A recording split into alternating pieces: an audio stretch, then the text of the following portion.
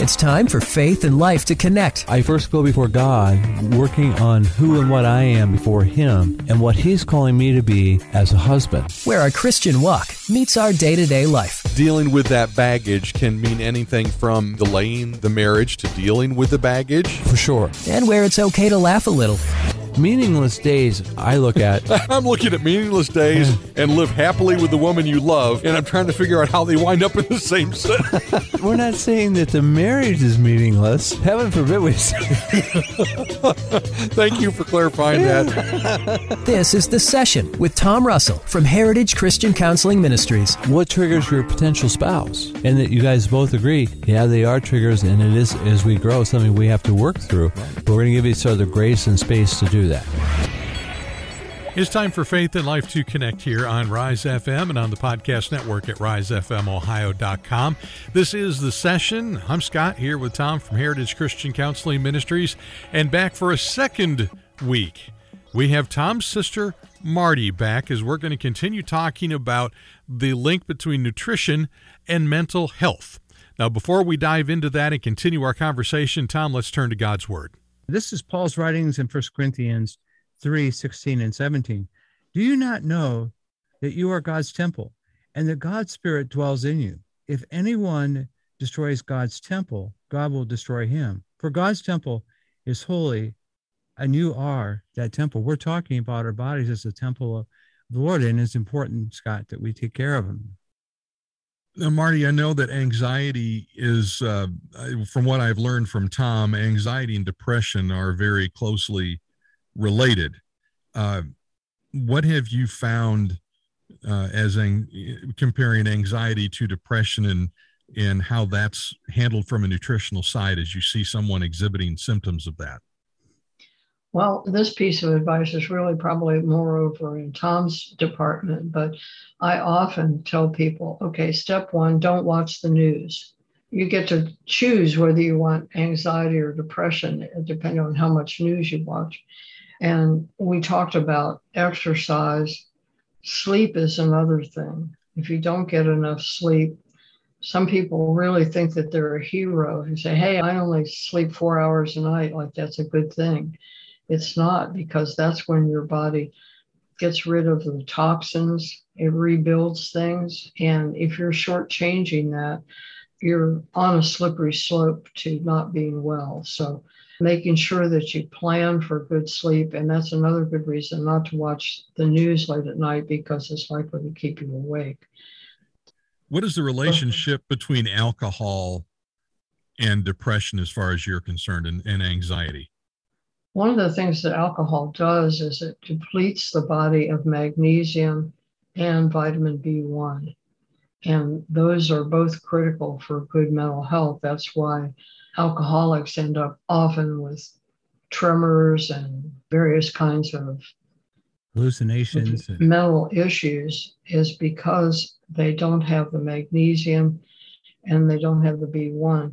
And in fact, at one point, years ago, the distillers floated the idea of adding magnesium and B1 to the booze. And the FDA, which often has a very peculiar stance on things, said, no, that would contaminate the liquor. What? So they were talking about making alcohol healthy. Yes. Well, I think it wouldn't have sold because they don't taste good and B vitamins don't smell very good. I think it would have probably not been a successful effort, but anybody who is drinking or eating a lot of sugar, vitamin B1 is very critical for nervous system health, and eating a lot of sugar does two things, probably many other things, but in this regard, two things. It interferes with the absorption of vitamin B1, and it feeds the yeast in the intestinal tract. And there's a fungus among us. When we're talking about what's in the intestinal tract, the bacteria, there are also yeasts. And those take over when you've had an antibiotic or when you continue to feed them their favorite food, which is sugars and refined carbohydrates. And what they do is they create poisons called mycotoxins. Those get into circulation and they can make you very depressed, anxious, joints ache, and things that, are depressing. If you start hurting all over, it's likely to affect your mood. Right. And Marty, I want to go back to the sleep and anxiety. Research is pretty clear that there's a negative correlation between them. The higher the degree of anxiety, typically the lower to the level of sleep. You're not sleeping, you probably have a higher level of anxiety. And so trying to treat the anxiety and help sleep. So if a patient comes in to us and they're struggling with anxiety, that's one of the areas we're going to focus on is, what are you doing about sleep? And maybe some sleep strategies that would help, because, our body is replenishing itself. It's when we have productive sleep, it's a really good thing. And so anyway, that's one of the ones we look at is, how do we help you sleep? That's a really good point you brought up. Well, the two prongs of the Prime Directive, that we haven't spent much time on the toxic side of it, but we tend to poison our bodies. I just mentioned one source of poison is feeding the yeast that create these mycotoxins. People may have heard of aflatoxin, which is one that's on crops that's actually lethal, but we grow them inside our bodies. Alcohol, excess caffeine, a little bit of caffeine, a couple of 3 cups in the morning, probably. Sometimes I'm not sure I believe the studies, but it looks like from those studies that that's something that's good for you, probably because the coffee bean is an antioxidant. I shouldn't have any problem with cancer then, because I drink my share of coffee. I think if you're drinking coffee or colas, something with caffeine in it after dinner, you're kind of fighting against the sleep. Right. There's a particular kind of magnesium I like to take at night. It's called magnesium threonate or Magtine, and several companies make it. It has a carrier on it that crosses the blood-brain barrier, so it's very calming and helps you sleep. You don't take any real energizing nutrients before bedtime. You tend to sort them out and take the more calming ones at night. Yeah. I like to look at anxiety as the warning signal on the dashboard. And that would be like a signal in your brain that when I'm feeling anxious, something's wrong in my emotional self.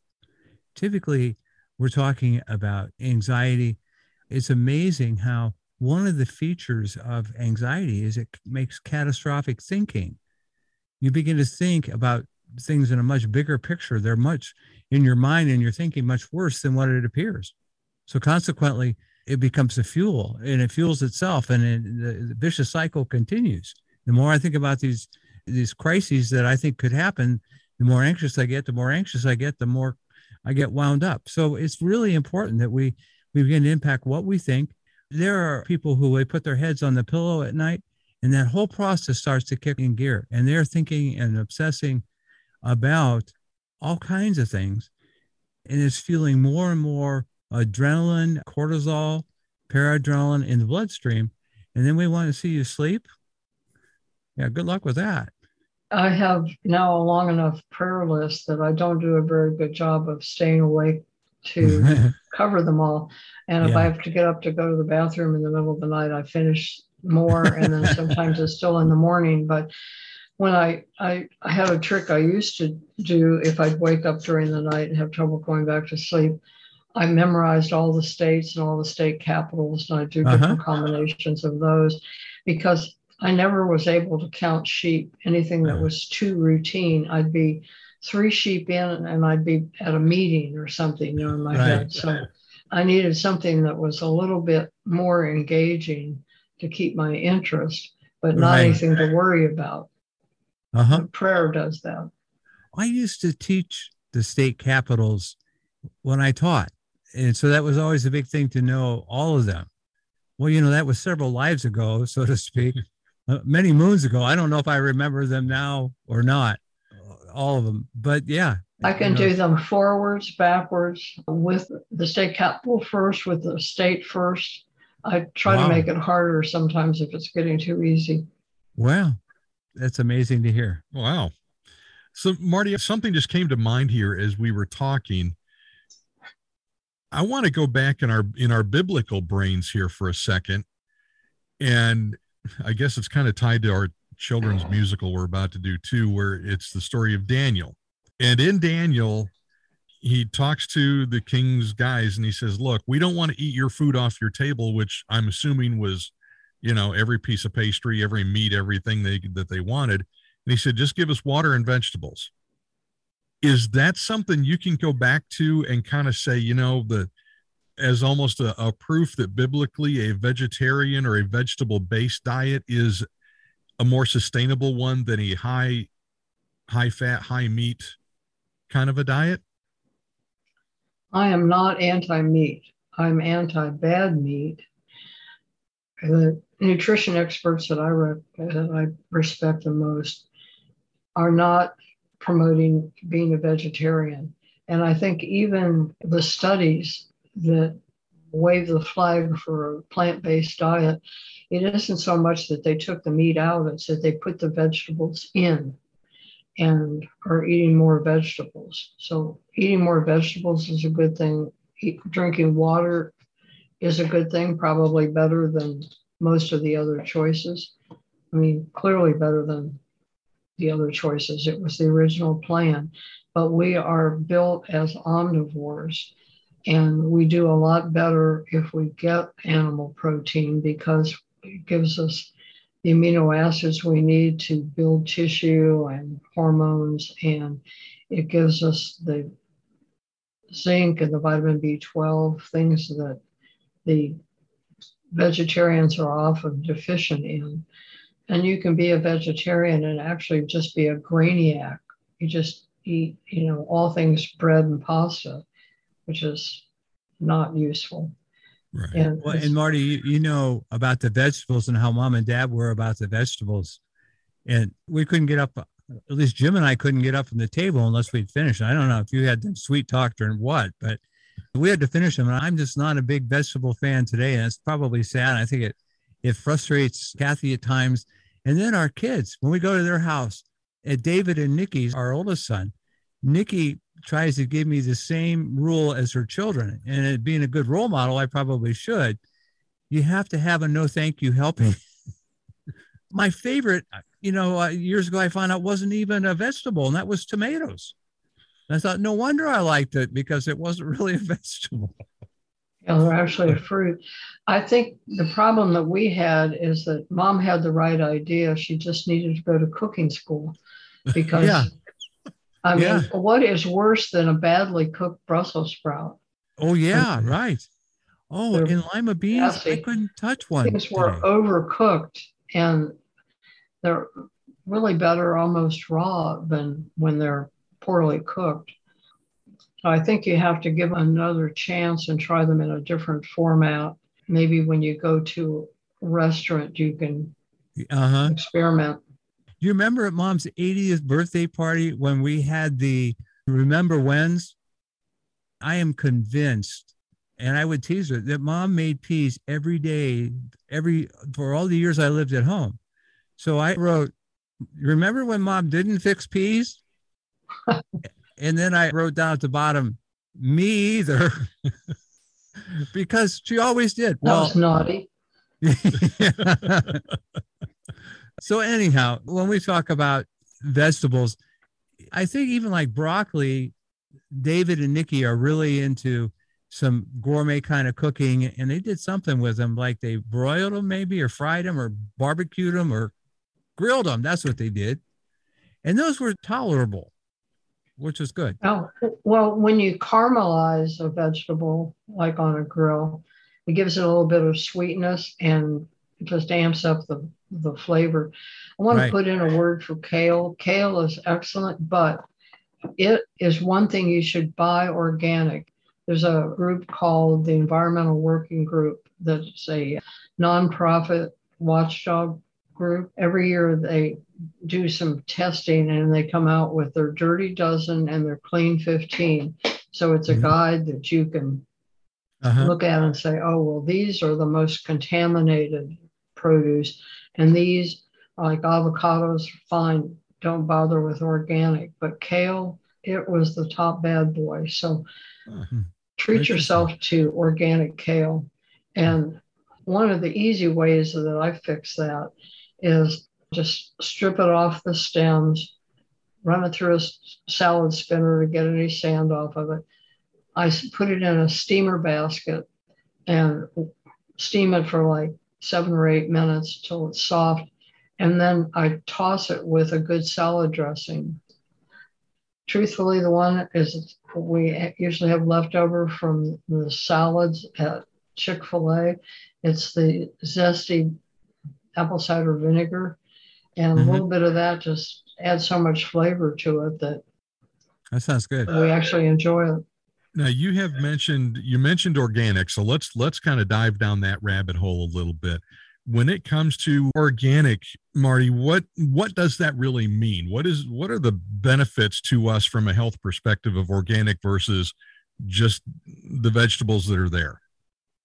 There is organic certification, and assuming that the government is doing its job, what that means is that they did not use any synthetic chemical pesticides, herbicides, miticides, fertilizers that is supposedly going back to more ancient kinds of farming that nourished the soil, didn't kill off. It's like the soil is like our intestinal tract. We don't want to use a bunch of chemicals to kill off the good organisms that are in the soil, because that helps bind the carbon. So it's good for the environment, and it helps make the vegetables not only less toxic, but more nutritious because they bind more minerals into them. So I wish everything was organic because it's better for the farmers, it's better for us, it's better for the planet. But because there's a smaller amount of that, it ends up costing more these days, at least, than conventional factory farming. One last thing I'd like to cover before we wrap up today. Marty, we see these things, and you mentioned the big box stores with their pallets of their vitamins and multivitamins that they want to put out. But we're seeing an increased amount of TV advertising for everything from pills that improve mental acuity to different fish oils that do different things to multivitamins that will improve, that will cure diabetes and all kinds of things. When we're looking at when we're looking at vitamins, at multivitamins, or at certain health products, that we're being told are being helpful, should we be believing what we're hearing? I think there's a grain of truth with all of them. I think there is a natural inclination to exaggerate the benefits, but there's hardly anything you can't do with a natural substance. If there's a medication that would do it, the same benefit can be had with a natural substance without the side effects. And so the FDA will not allow a company to make health claims. You cannot say that anything will prevent, treat, or cure a disease. You can't even prevent a deficiency disease. It's kind of nuts. So actually, they would like to say a lot more than they say. And that's one reason that on my radio show, I don't sell any products, because I don't want to be restricted by the legal limits on claims. I want to be able to tell the truth and help people understand what they can do. And anything can be overdone. Here's an example. Probably most people, even the ones that are into nutrition, may not have heard. We hear a lot about polyphenols. Those are the kind of the active properties in cinnamon, coffee, green tea, wine, and various supplements like quercetin. There are things that are very good, but more is always better, because if you overdo those, it can actually cause anxiety. So you want to kind of stay around 300 milligrams a day and not just go crazy with those things. there's a lot going on in the world of nutrition and as it relates to mental health. And maybe we've piqued an interest with you today about finding out some more about nutrition and how it might help your health. Martie, what is your website once again, and the name of the show, the podcast that you do? The show is called Healthy by Nature. An easy way to learn all about it is to go to our website, which is healthybynatureshow.com. And you can shorten it to hbnshow.com. And there on the menu, you'll see listen. And in that tab, you can find broadcast stations all over the country. You can find archives going back years. You go back a little ways, you'll find an interview I did with Tom Russell on Healthy by Nature. Yeah, how about that? Yeah. Yeah, that's really back in the archives. And Tom, if someone wants to start a conversation with you about mental health that might work into conversations about nutrition, how can they reach you? I can be reached at heritagechristiancounselingministries.com. And Marty, the whole point of nutrition and how important that is a great one. When we maintain our nutrition, we're going to see less issues with depression and anxiety. So you're right. It goes back to your first premise of doing it right, taking our nutrition seriously. And it's something you have in your control, and that feels good, because I think so often, and this is your department, but the people don't feel like they are in control of their lives. That's where depression will set in. Yeah. All right. And one other thing that's on the menu of healthybynatureshow.com is a tab for newsletter. You can sign up for the newsletter, and it's free, worth every penny. Martie, thank you so much for your time, and hope things continue to go well for you down south in Texas. And thanks for being on our show, Martie. Thank you. I appreciate the opportunity to spread the good word.